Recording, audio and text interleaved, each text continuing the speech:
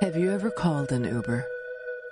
Typically, it's an uneventful experience and comes in handy when you need a no-hassle way to get where you need to be. In March of 2019, a 21-year-old aspiring law student in Columbia, South Carolina, arranged a ride after a festive evening. What she didn't know was that destination would be her final one. This is the case of Samantha Josephson.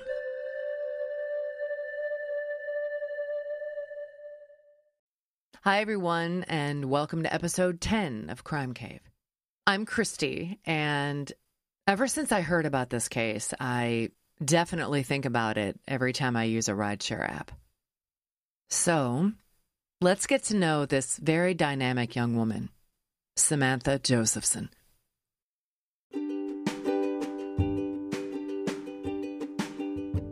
Samantha Lee Josephson, known as Sammy, was born August 13th, 1997, in Princeton, New Jersey, to Seymour and Marcy Josephson. One of two girls, Sammy was just 20 months younger than her sister Sydney and was raised in the central New Jersey town of Robbinsville. Sammy had a very unique combination of personality traits. She was incredibly smart, funny, adventurous, sassy, and very sensitive, but also wanted to be the class clown. When her friends described her, a few common adjectives would come up: silly, goofy, and life of the party. Sammy was a really good person. She cared deeply about the people close to her, and if someone was being mean, she'd call them on it. Although for a while Sammy had aspired to be a makeup artist, she eventually would gravitate toward law. On her 18th birthday in August of 2015, Seymour and Marcy moved Sammy into her dorm for her freshman year at the University of South Carolina, where she majored in political science. Sammy loved everything about college life. She developed a close group of friends, joined the Alpha Gamma Delta sorority, studied abroad in Barcelona, and had a boyfriend of 2 years, fellow student Greg Corbishley. Although he had just embarked on his first year of law school at Rutgers University in New Jersey, Greg and Sammy were in regular contact every day. Sammy also made sure to maintain her close connection with her sister during their time living apart. Sydney said she especially liked being able to call Sammy when their parents were annoying her or their dog did something cute. Sammy didn't have classes on Fridays, so Thursdays were typically her night to go out. On March 28, 2019, Sammy had a lot to celebrate. She was 6 weeks from graduation and had just earned a full scholarship to Drexel University in Philadelphia to study international law. At around 10 p.m., Sammy began her evening having drinks with friends at her apartment on campus, known as the Hub. They then decided to hit a few hot spots in the popular bar district in Columbia called 5 Points, ultimately ending up at the Bird Dog Bar on Hardin Street at 12:43 a.m. Throughout the evening, Sammy had been keeping in contact with Greg via text. He was currently at his parents' house in Charleston, and Sammy had been trying to convince him to make the 2-hour drive to Columbia to meet up with their group. Sammy was going to be visiting him in 2 days, so he decided against it. Bars in the 5 Points district typically closed at 3 a.m., but Sammy decided to peel off from her group at around 2 and head home, since she was scheduled for an 11 a.m. shift at her restaurant job. She called an Uber at 2:05 a.m., and after making her way through the crowd of partying college students, Sammy waited on the sidewalk for the dark-colored sedan to take her home. Now, Greg, Sammy, and her friends all had an app on their phones called Find My Friends, so they could keep track of each other. Greg noticed Sammy's phone was traveling southeast of the Bird Dog, which was the opposite direction of the Hub. After several unsuccessful attempts to reach her, Greg considered the possibility that Sammy was upset with him for not making the drive out there to see her. But after a while, he decided she most likely just left her phone in the Uber, and she'd probably have a funny story to tell him in the morning.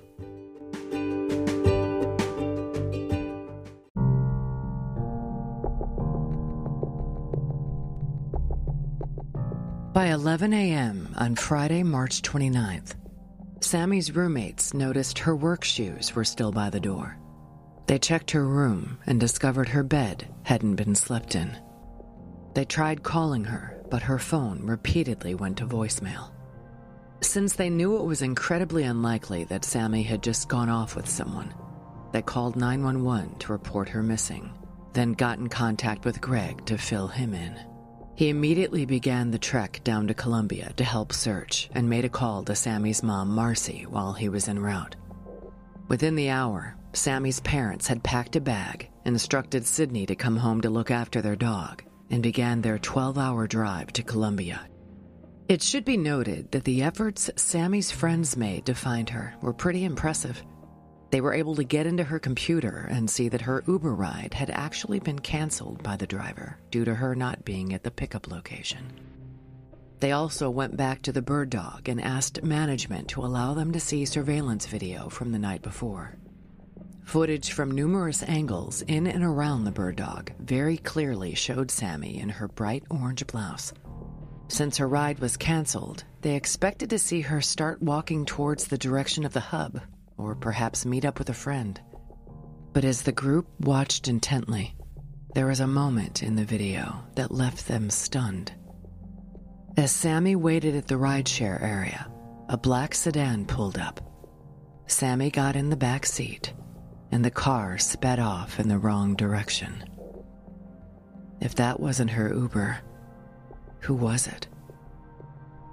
Greg updated Columbia police on their findings, and they put out a bolo for a 2017 black Chevy Impala. Meanwhile, Sammy's parents still had another hellish 10 hours on their journey to South Carolina. Investigators were in frequent phone contact with them on the road and asked them to obtain access to Sammy's bank records. Her card was used at 2 different ATMs in 2 different cities within a couple of hours of her disappearance. Surveillance footage at both locations showed the same individual. Tall, thin, likely male, going to great lengths to conceal his identity with a bandana over his face, sunglasses in the middle of the night, and a hoodie over his head with long white drawstrings pulled tight around his face. News of Sammy's disappearance from the Five Points area circulated across social media and TV news outlets, prompting panic among the USC campus as well as a widespread search. But at 2 p.m. that afternoon, 65 miles southeast in the rural town of New Zion, 2 men out turkey hunting made a horrendous discovery.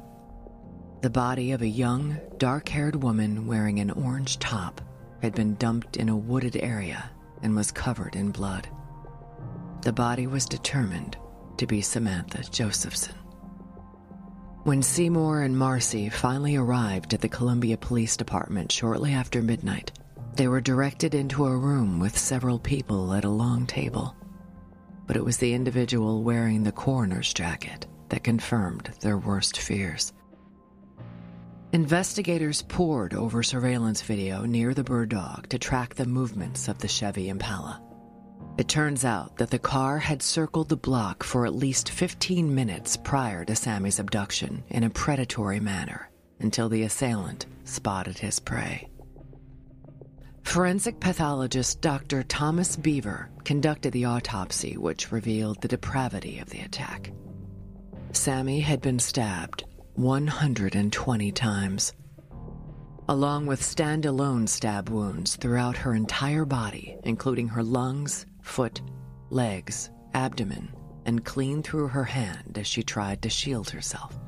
There were also clusters of stab wounds in quick succession to the hyoid bone deep in her neck, through her earlobe, her right temple causing her eye to collapse, and repeated stab wounds to her skull, which pierced her brain.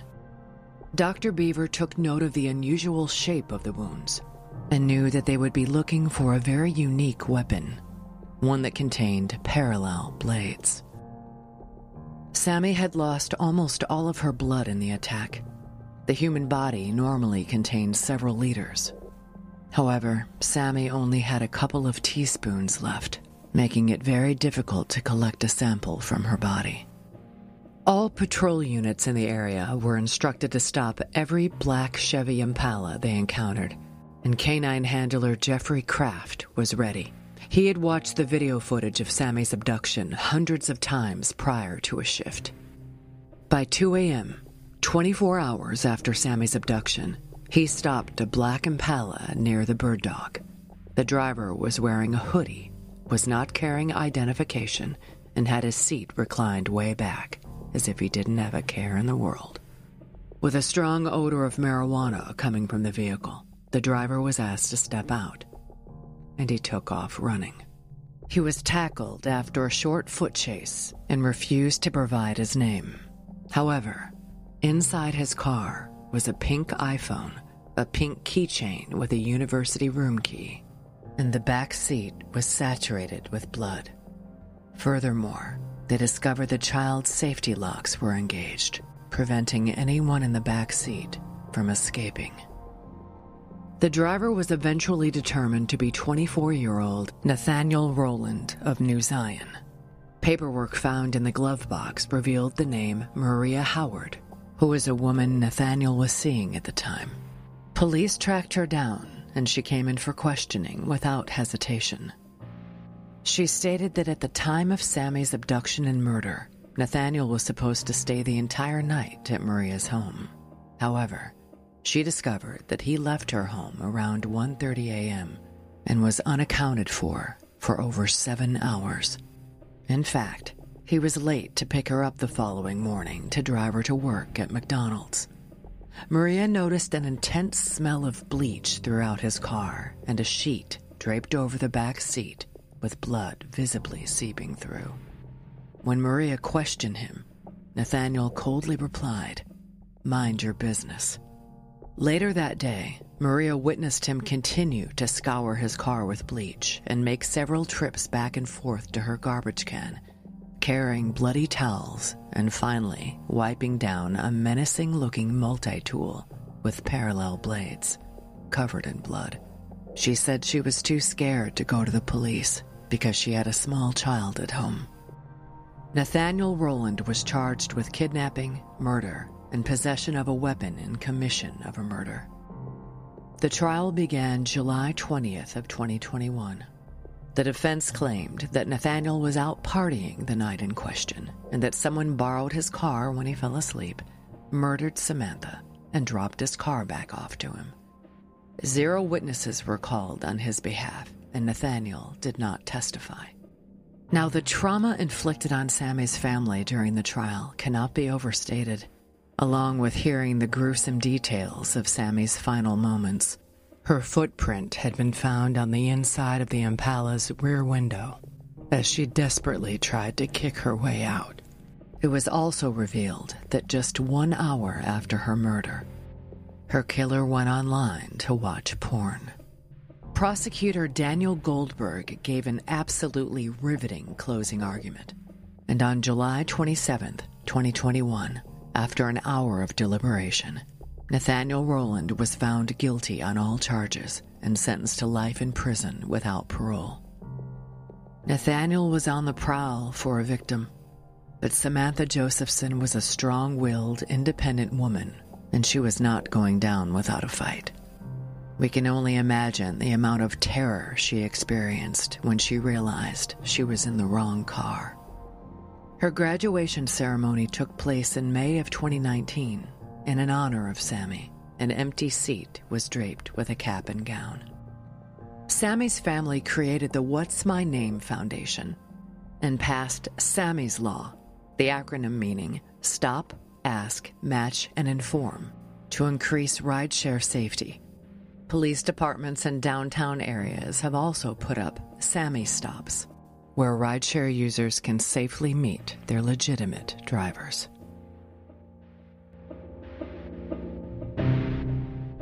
Hey everybody, it's Ray the Roadie. And this is Hollywood Mike With the Rock and Roll Chicago podcast, coming to you from the Illinois Rock and Roll Museum on Route 66 in Joliet, Illinois. Where once a week we are interviewing local musicians and singer-songwriters, and the podcast itself covers a wide range of topics, including but not limited to, the history of rock and roll in Chicago, the current state of the scene, and the challenges and opportunities facing musicians today. So join us every Tuesday for a new exciting episode of the Rock and Roll Chicago podcast. Thanks for joining me. This episode of Crime Cave has been brought to you by Fortress Defense Consultants, providing security consulting for educational institutions, corporate facilities, and houses of worship, as well as pepper spray, situational awareness, and defensive firearms training for police and private citizens. Find Fortress on the web at fortressdefense.com. Contact Fortress directly at 708-522-8060 or email them at info@fortressdefense.com. Avoid being the subject of a future episode of Crime Cave. Train with Fortress today. Until next time.